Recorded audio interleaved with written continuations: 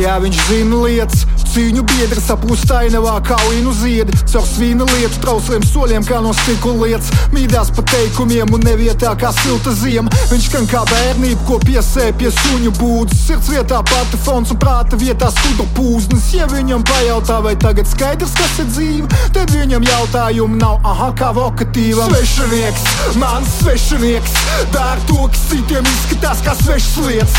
Pasaulē ir savu kārtību, kas zem griež, bet vai kur es eju līdzās, man ir svešinieks. Mans svešinieks, mans svešinieks, dara to, kas citiem izskatās kā svešas lietas. Pasaulē ir savu kārtību, kas zem griež, bet vai kur es eju līdzās, man ir svešinieks.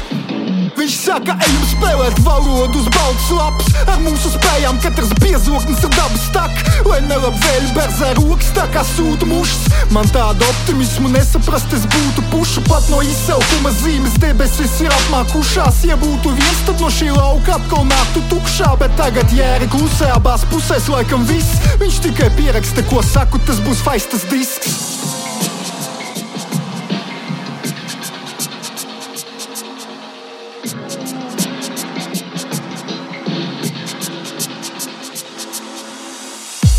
Producenti mākot bīdīt zvaigznes, mums atliek novilkt cepuru, bet tā kā Peaky Blinders, hip-hops ir skaidrs pamats, traumē, jūra, čum un mudž. Reperis sūkā mūsu vārds tā kā čupa čups. Un trenēt cieņu ir tas pats, kas trenēt pakļaušanos. Populārs tas, kas pieder pūlim, esot karaļu namos. Paldies par pieredzi šo ikdienišķo pentagonu. Un ja mēs nomirsim, tad tikai līdz ar metaforu. Svešinieks, mans svešinieks, dara to, kas citiem izskatās kā svešas lietas.